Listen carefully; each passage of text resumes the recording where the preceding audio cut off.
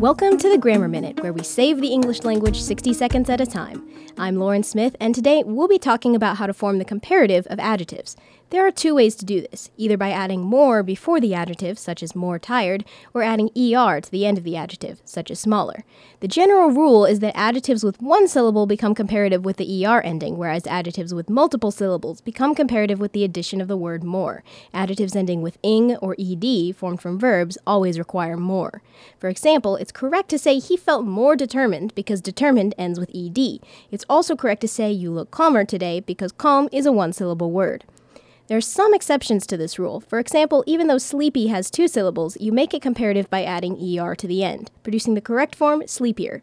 If you're not sure, start by saying the word aloud. That's Lauren Smith with your Grammar Minute. Visit www.laurensmithbooks.com for more grammar tips and tricks, and that's Smith spelled with a Y.